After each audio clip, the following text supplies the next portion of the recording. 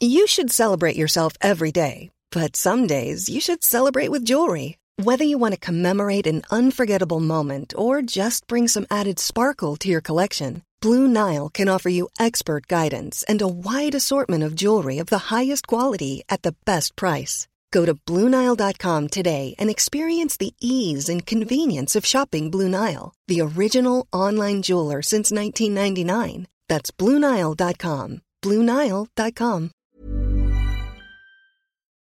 Before we get started with today's episode, a quick warning for you. Today we'll be touching on the subject of mental health and suicide.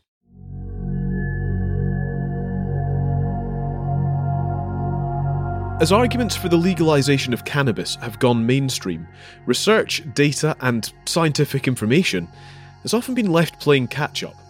In the UK, there's particular concern about the prevalence of high THC cannabis, the use of which can have grave consequences. He was admitted to an acute psychiatric ward, I think 10 times. He tried to take his own life 6 times.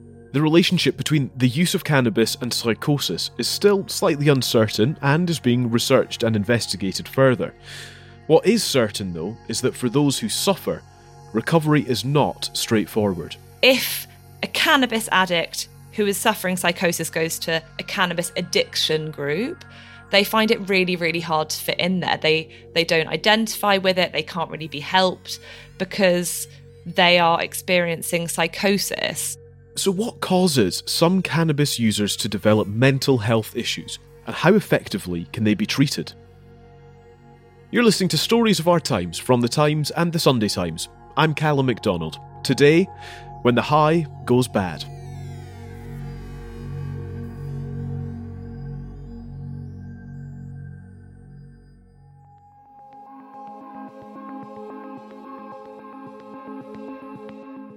Turn on the TV and you might be surprised to see some of the UK's most recognisable chefs trying it out in food in California where it's legal.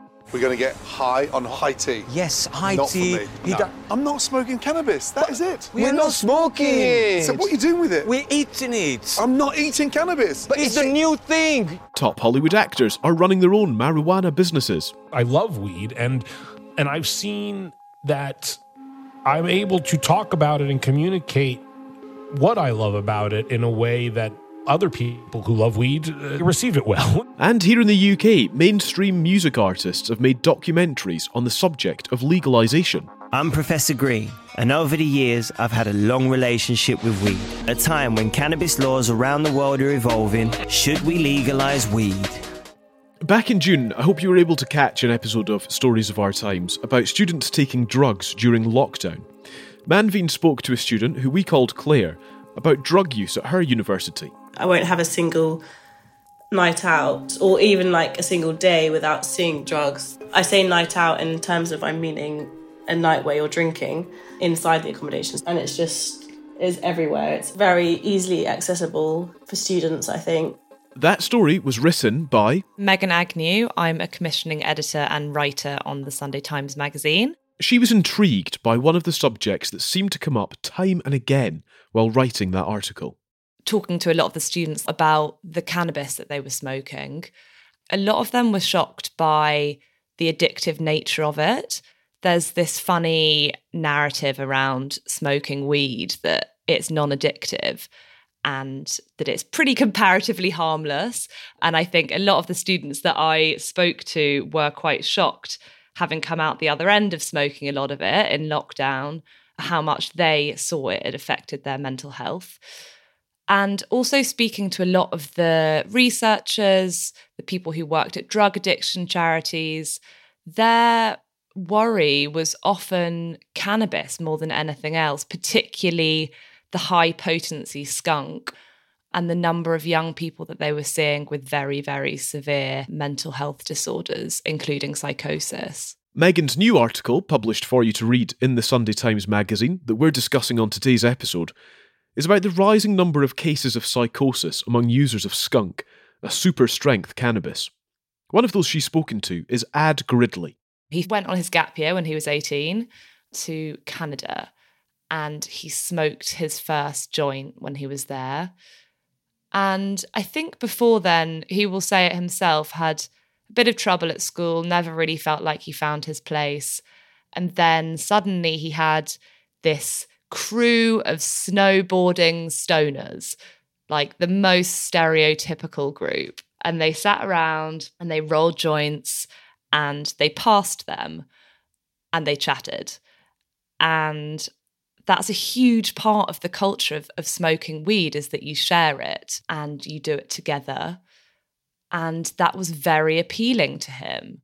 I would never be alone when I had the weed, because I knew immediately that I would be like guest of honour, even though it's just me and there's a slight trace of weed smell in the air. I would be like, I've arrived. I'm like back in my throne room, even though like sitting in the lounge, ashy on the floor. But it was very, very addictive, that kind of feeling. He suddenly felt like he had his people, and it also gave him what he calls a sense of hypervigilance, which was feeling of knowing stuff, of knowing the connections between things, of feeling almost spiritual, which is quite a familiar way of describing the feeling of being stoned. It's something that we hear in songs and written about. So that sort of feels familiar. But then he started smoking more. He basically only just went to work every day and that was it. I went to Canada, of course, in Banff, in the Rockies, beautiful place. In all the year I was there, I took about 5 photos, I think. I don't know where they are. I didn't do any kayaking or hiking. His world got smaller. And this hypervigilance that came back to the UK, and it became paranoia. It got worse and worse. You can kind of see how that spectrum works, is that what first becomes you listening out for things or spotting patterns or thinking that something's a signal from something else, slowly but surely became this sprawling web of conspiracy and paranoia for him. He thought that people putting their hands up in lectures was signals from MI5. He thought that his lecturer was in on it. I mean, it was frightening for him. It quickly became very frightening. What is it like speaking to him now as he kind of reflects on that period of his life? What were you kind of feeling as well as you reflected with him almost? I had never spoken to somebody who had suffered episodes of psychosis before I worked on this story. And the thing that struck me most about it was how these stories he recounted as being true. That was what happened. You're ready to sleep. It's like soft, dry, warm, dark, silent conditions, perfect for sleep. And then, bang, suddenly the door downstairs bursts through. SWAT teams, authorised by the government, run up the stairs, grab you by your feet, down the stairs, into the street where they've got a waiting 4x4, police 4x4, drag you around the streets. And from that point on, all bets are off. You're the victim with a capital V, known throughout the world. All of these things that if you see written down on paper, as somebody who is not psychotic, you think, my God, obviously that can't be true. How on earth did you believe that? But what really struck me, speaking to him and speaking to other people who had these episodes of psychosis, was that it was totally real to him. And of course that he knows now it didn't happen, or it can't have happened, but he still speaks about it as if it happened to him, because at that time, that was his reality. Before we go any further, we should probably explain what the mental health condition referred to as psychosis actually is. So there are 2 main symptoms of psychosis, which is hallucinations, which is when someone hears or sees or feels something that other people can't. And it's also delusions, which is sort of conspiracies or thinking that there is something that is against them. How quickly did he connect cannabis with the psychosis that he was experiencing and that you've just described? It took about 15 years and he was admitted to an acute psychiatric ward, I think 10 times. He tried to take his own life 6 times. The problem, he thinks now, was that in these acute psychiatric wards, they didn't consider his cannabis as an addiction. They saw it as something that he did regularly that probably caused the psychosis. So they just get rid of the cannabis the moment that you walk through the door. You're not allowed to smoke weed. Fine, done.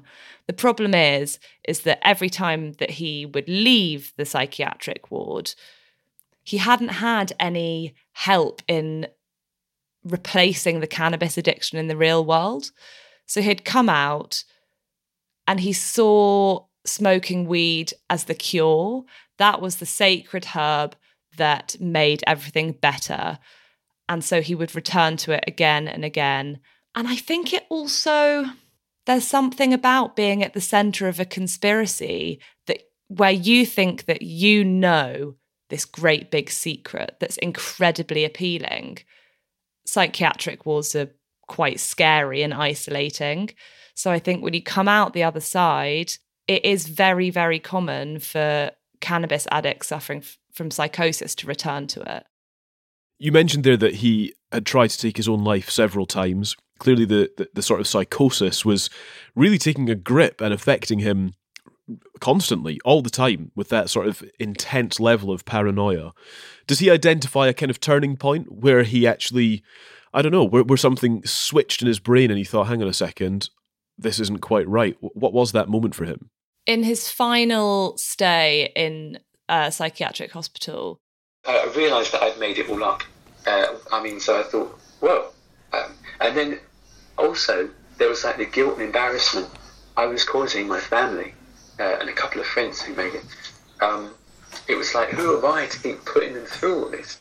He doesn't really know why that happened or what caused that epiphany, but the fact is that he had it and he felt very embarrassed for his family. And he said that suddenly his world was silent, that his world for 15 years had been filled with voices and ticking clocks and messages and signals, and he was exhausted. And suddenly, when he was on antipsychotic medication and when he quit cannabis, I walked into an empty room and I could hear quietness. There's no sounds, no voices. Which I found quite shattering, actually.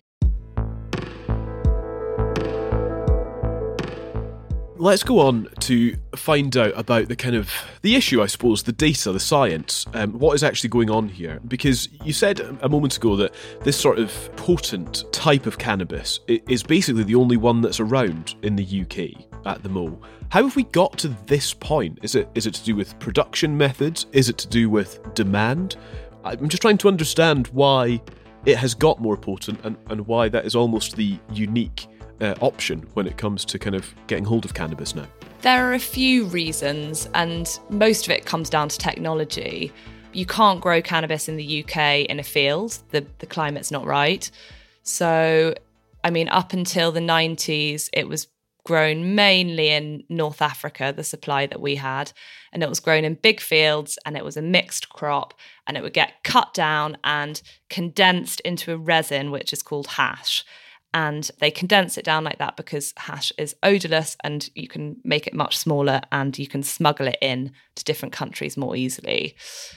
And then in the 90s, something called hydroponic technology was available to buy and set up in your home, which basically meant that you could grow plants with UV lights in trays of water in climates that they couldn't grow in otherwise. So over the years, the plants were literally bred depending on how stoned it made you, depending on how strong it was and the feedback from the clients.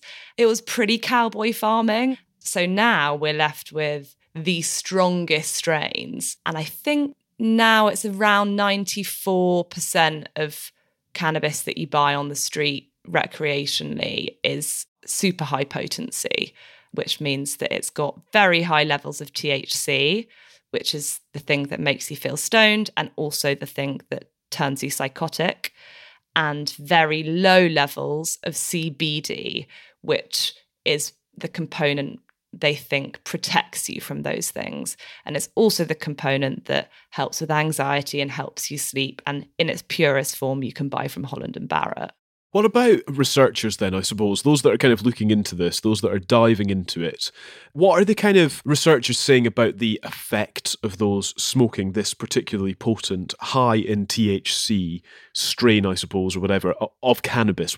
Well, the two things that have developed with high THC cannabis, or skunk as what is otherwise called, is addiction and psychosis.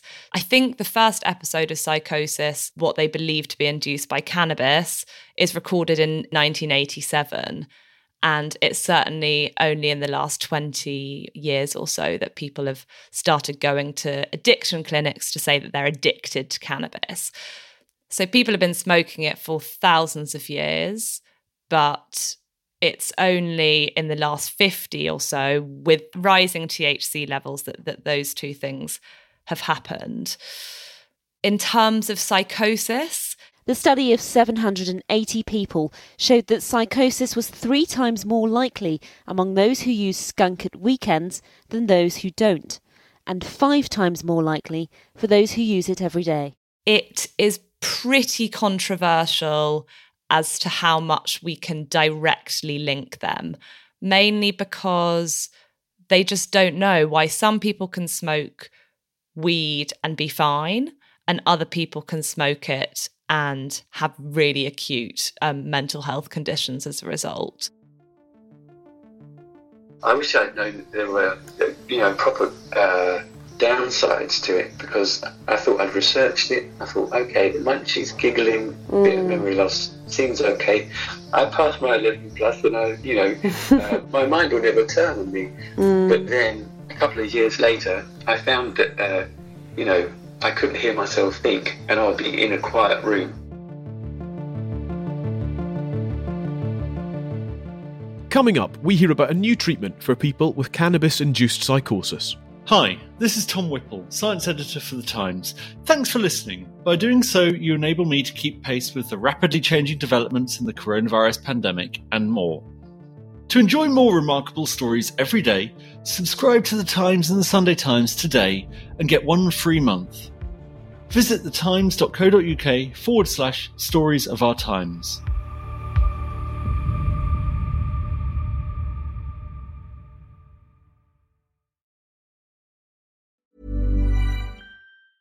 A lot can happen in 3 years, like a chatbot may be your new best friend. But what won't change? Needing health insurance. United Healthcare Tri-Term Medical Plans, underwritten by Golden Rule Insurance Company, offer flexible, budget-friendly coverage that lasts nearly 3 years in some states. Learn more at uh1.com. It's that time of the year. Your vacation is coming up. You can already hear the beach waves, feel the warm breeze, relax, and think about work. You really, really want it all to work out while you're away. Monday.com gives you and the team that peace of mind. When all work is on one platform and everyone's in sync, things just flow. Wherever you are, tap the banner to go to Monday.com. Many of us have those stubborn pounds that seem impossible to lose, no matter how good we eat or how hard we work out. My solution is PlushCare. PlushCare is a leading telehealth provider with doctors who are there for you day and night to partner with you in your weight loss journey. They can prescribe FDA-approved weight loss medications like Wegovy and Zepbound for those who qualify. Plus, they accept most insurance plans. To get started, visit plushcare.com/weightloss. That's plushcare.com/weightloss.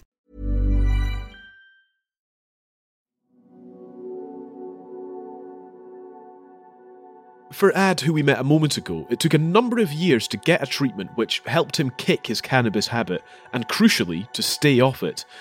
Megan spoke to Dr. Marta DeForti, a senior fellow at King's College London, who runs the Cannabis Clinic for patients with psychosis, where Ad was treated. She has set up a clinic, which is an NHS clinic. It's based in South London, and it is the only clinic in the UK that's public health service and that helps cannabis addicts who are suffering psychosis. What happens there? Tell us about her work. So it's a 15-week long course, and she helps these people who otherwise fall between the gaps between services. Another thing that I didn't quite realise until I spoke to her and worked with her was how specific this group of people are. So a cannabis addict who is suffering psychosis goes to a cannabis addiction group. They find it really, really hard to fit in there. They don't identify with it. They can't really be helped because they are experiencing psychosis. The flexibility in understanding that if you have somebody with psychosis and you give them an appointment and they don't turn up, doesn't mean that they're not motivated, which is usually the signal that people in addiction get. If you are addicted and you get given 3 consecutive appointments and you don't attend, you get discharged. Because addiction services would say we can only work with people that are motivated. But if you're psychotic, you might not leave the house because 3 bangs on your window in the morning by a bird might mean that MI5 is coming to get you. And I'm almost directly quoting Marta there in that example. She said that she wouldn't have any patience if she played by that rule. You have to be much more flexible. In terms of the other side of the services, why cannabis addicts don't do so well in psychiatric hospitals is, as with AD, you are made to quit on the first day, and they just don't really have the tools yet to deal with cannabis addiction. So then they leave and they often return to it. So Marta has set up a clinic for those people in the middle who aren't really served by either side at the moment. As part of your reporting on this, you got to sit in on a group session which she was taking. What was that like? How did it work? Give us a sort of inside seat on that group session as well. They have this group session every Tuesday afternoon, and I actually spent about over a month attending. It's on Zoom, and they have a speaker at the beginning, and they will be an expert or a researcher into cannabis or an ex-addict themselves. And they sort of give a short talk about how it's addictive or how they got over it.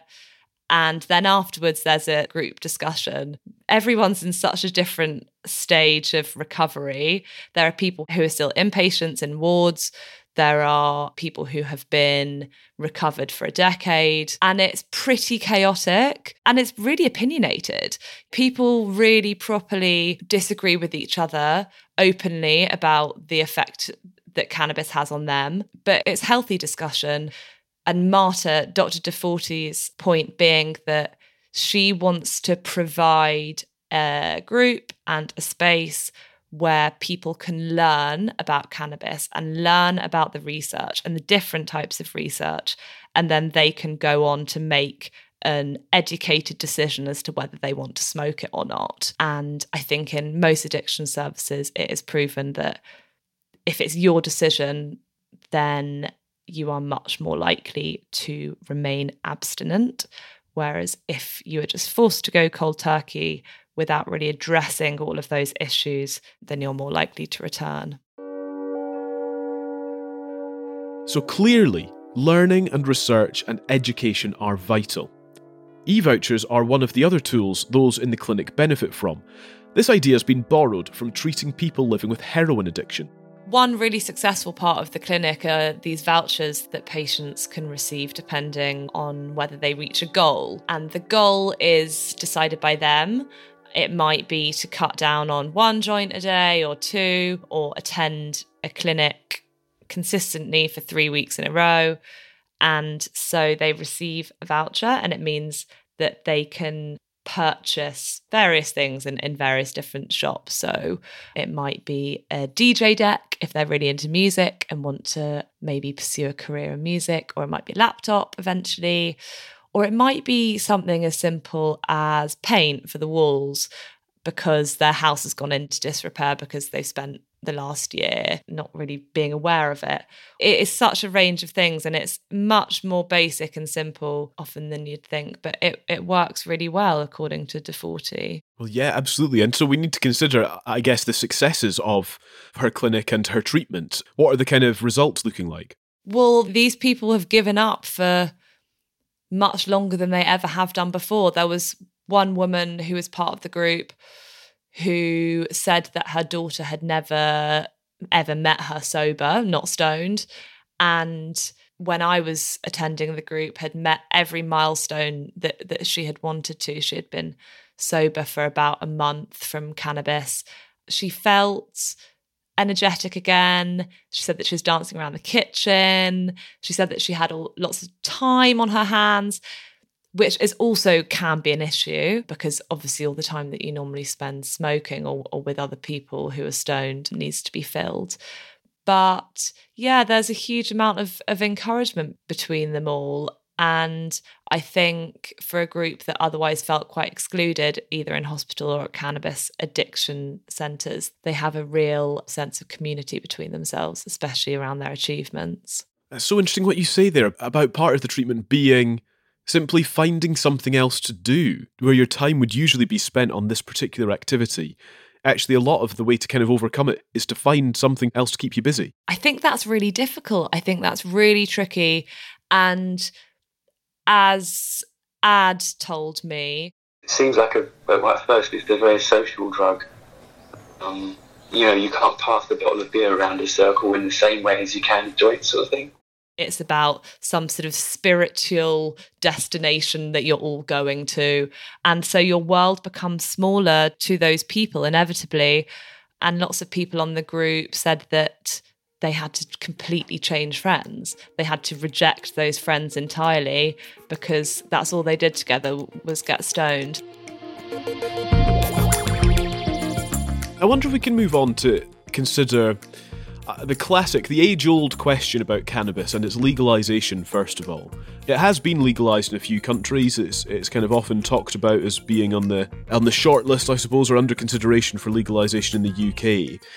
Is there any kind of feeling on whether that is a good thing or a bad thing from those that you've spoken to, either people like Ad or indeed Dr. DeForti?